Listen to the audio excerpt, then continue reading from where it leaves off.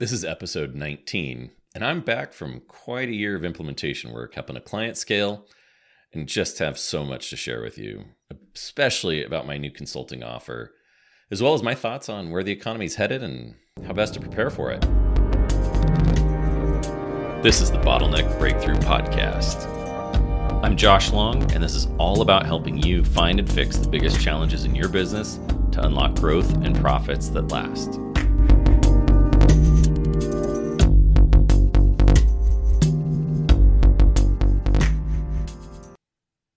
Hey, so glad to be back. So glad to be able to talk with you guys and share some really fun stuff. For those of you that may not have been paying attention, it's been about a year and a half since I did a last podcast episode.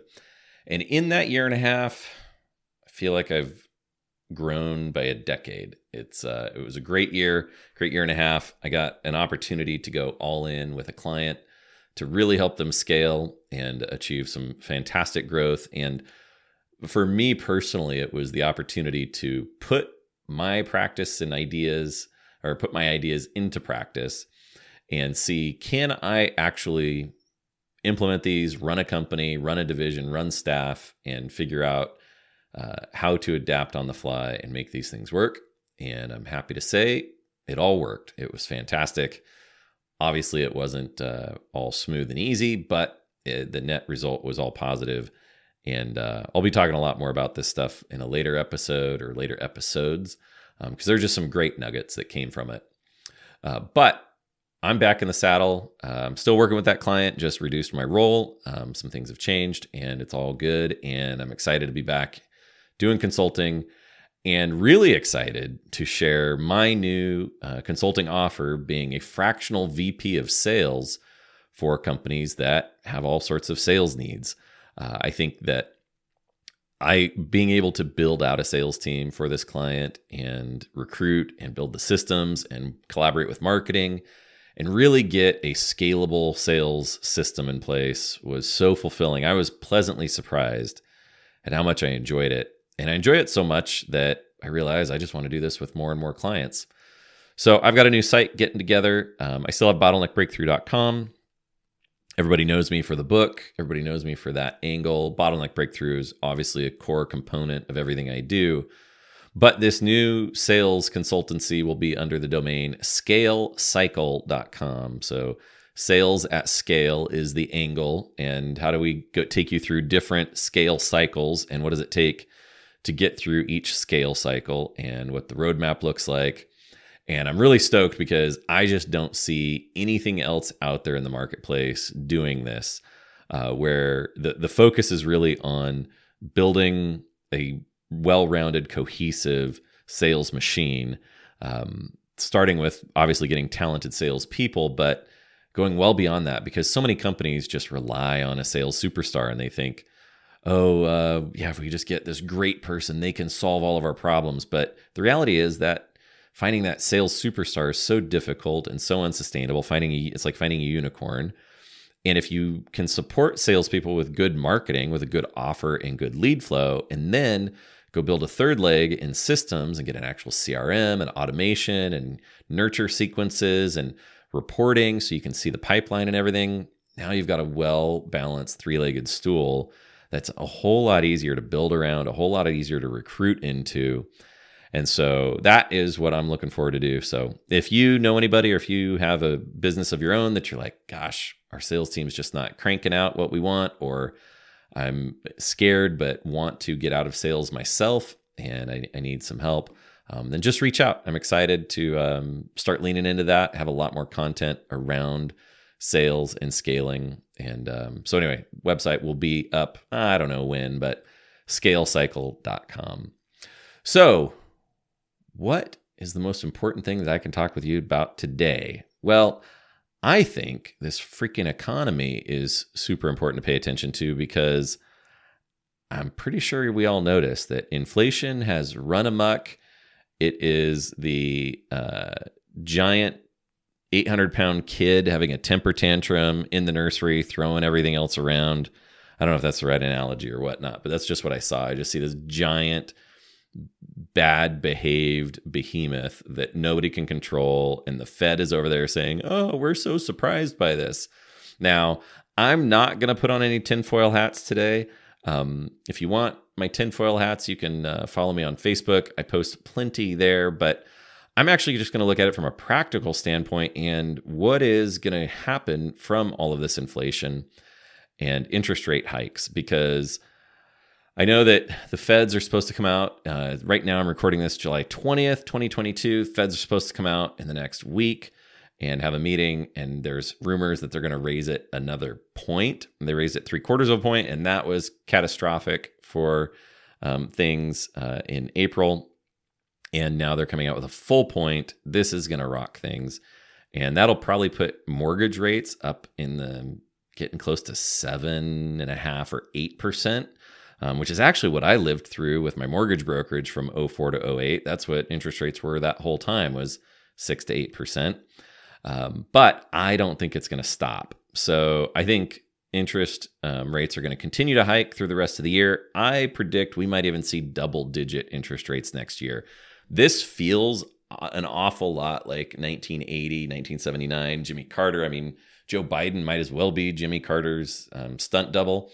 They are both inept and unqualified to be running things or pretending to run things. And all of the actions that they took in the 70s are the same actions they've taken now. And inflation is out of control. And if you go back and look at mortgage rates from 80 to like 84, they were well over 10% that whole time. So I think we're going to see some ugly interest rates because the Fed said they've got to kill jobs. They've got to slow this economy down. They've got to stop all the inflation from running away. And when you look at how much money's been printed in the last 2 years, the global economy, the entire world economy, amounts to about $85 trillion of transactions every year. And in the last 2 years, the central banks of the world have printed $30 trillion or currency equivalents out of thin air. They just printed it. So that $30 trillion, let's say it's a third for easy math, a third of the monetary supply has to be absorbed, has to be factored in, and inflation has to absorb that and adjust for it. And we're going to get all sorts of recessionary factors and stagflation factors. So what happens? What do you do with that as a business owner? And I've got some ideas I'll talk about in a minute. But I think facing this reality that whether this is the big crash, now Akhil Patel, brilliant guy. I've followed some of his stuff over the last few years. A good friend of mine, past client, Damien in the UK. Damien Deegan. Sorry, I forgot his last name. Damien Deegan in the UK, brilliant guy, does recruiting for data scientists at Fortune 500 companies. He introduced me and Perry Marshall to Akhil Patel. And Akhil says that this recession was expected. It's a little blip, and we're going to go through another bull market for another couple, 2-3 years until 2026 when the 18-year housing cycle crashes. And he's basing that off of a 200-year history. And I think he's brilliant, and I think he's bright, and I don't dismiss him. When I look at interest rates or inflation and what interest rates have to do, I don't see how we get through this season as a transitory situation. So I'm 50-50. I'm not betting any money on Akhil Patel's prediction that we're going to see some kind of rebound effect right now and that we're going to have a new bull run. If we do, great. I'll definitely lean into it, and I will definitely expand and grow everything I can faster and faster through that. But I'm definitely holding my breath, waiting to see how that unfolds, because we've got a housing supply situation that is very, very rapidly changing in markets, and all the hot markets, the South, the Southwest, like Montana, Idaho, all those places are getting cooling effects going on right now. Inventory's climbing. That really is the linchpin of all of this. Until we have more houses than we have buyers, we will have a sustained market and economy. But as we all saw in 2007 and 2008, once there were way more houses than there were buyers, the market crashed and fell apart real quick. And this market's just as much a house of cards as that one in 2007, 2008. Now, we don't have the crazy lending and derivatives that we had back then, but we definitely have a lot of propped up markets. And with interest rates being zero for so long, they were propped up. With the Fed saying they don't buy stocks, but they've definitely been buying stocks. It's all just a giant house of cards. So, and the other thing that is, I don't have an answer of what this means, but even Ray Dalio is coming out and saying that we're heading into a recession. So he's actually a counterpoint. Usually whatever he's saying is something else going on behind the scenes because he's trying to manipulate a market or whatever. Like he was saying, get out of cash during COVID lockdowns, and he was wrong about that. The dollar got stronger then. So I don't know. I don't know what to believe across the board. Michael Berry, the big short guy that was shorting all the mortgage-backed securities in 06, 07, he has taken a position about a year and a half ago that was hedging against inflation, and that inflation and interest rates had to go up, and he's making piles and piles of money right now, thinking that we're heading into a recession. So all that to say, paying attention to the housing supply is the key. That's really the key performance indicator that says whether we are heading into a bigger recession along the lines of a depression, or if this is just a temporary setback until the big fall happens in 2026 based on Akhil Patel. So what do you do about this? Well, I think the first thing is you got to take stock of what's going on in your financial life, in your business, in your personal finances. Where do you need to trim the fat? This is always a good exercise to go through, but especially preemptively if we are facing setbacks and we are facing times where your income is going to go down, or your business is not going to be as flush with cash, or you don't get as many leads, or whatever your business model is, you got to look at where is the fat. And I think the first thing to do is just inspect and investigate all your big line items.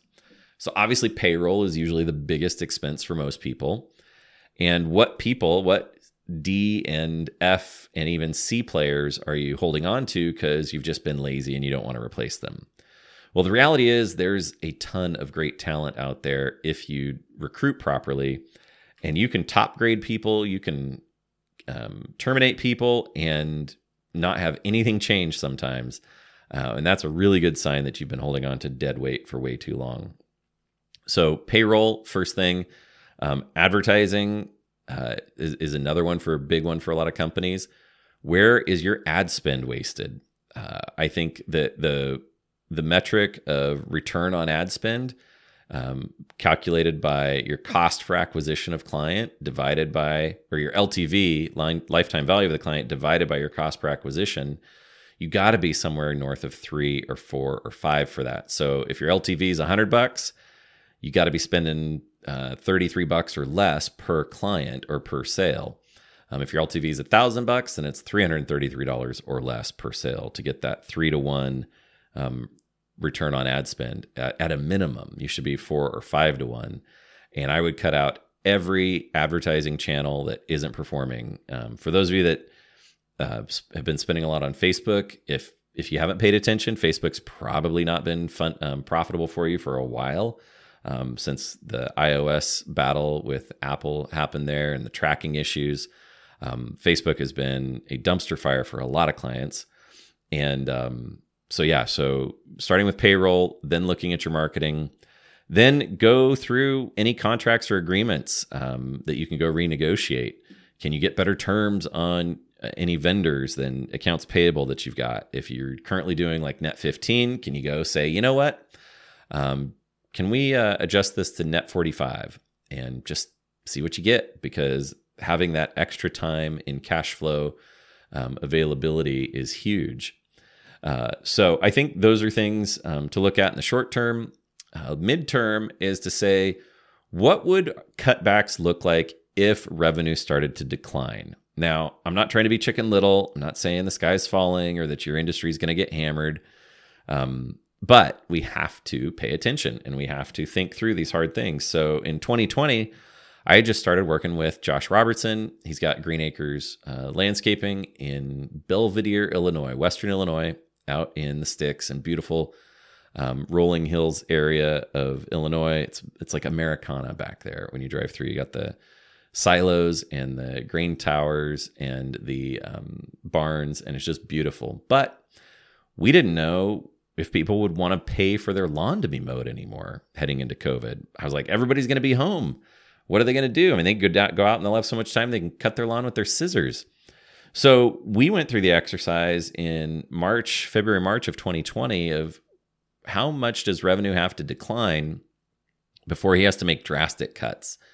And we looked, and it was like he could handle about a 33% revenue decline before it affected him. Now, he's got a lot of laborers, and those are definitely more flexible on letting them go versus rehiring him. And they tend to fire them every winter because they just don't need them as much in their snow business. But it was a really great exercise. And lo and behold, he didn't have to cut anybody. He actually grew and grew because we changed his strategy going into the recession or the COVID lockdowns. Was he had a design architectural install service as well that he was thinking of shutting down. And I said, well, you still got the crew. Just say yes to that work if people want to do home improvements or landscape improvements. And lo and behold, more and more projects came in than he could handle. We said, just keep raising the pricing. He did. He had an 8-week backlog. And he ended up finishing 2020. His target goal for the year was increased by 20% revenue. And his target profitability is right around 23 to 25%, which is really high in that industry. So many of the people in that industry are in the 15% range and have a good business there. But he was targeting 25% and net profit. And what ended up happening was he surpassed his 20% growth. He ended up having, I think, 33% growth. But he ended up at 32% net profit.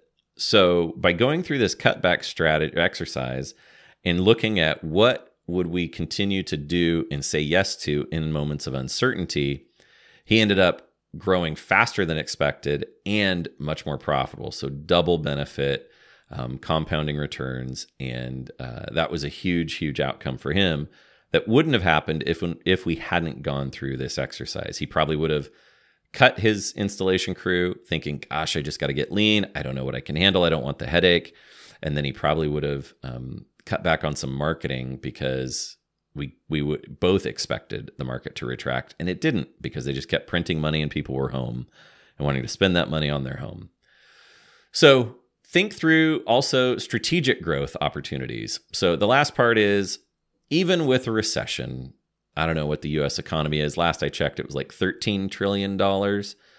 So even if we have a 30% recession, which would be like catastrophic, right? That would surpass the Great Depression, we'd still be around a $9 trillion economy.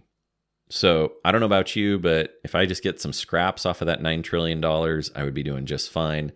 This is definitely, recessions are definitely when the strong get stronger. And so what are your strategic growth opportunities?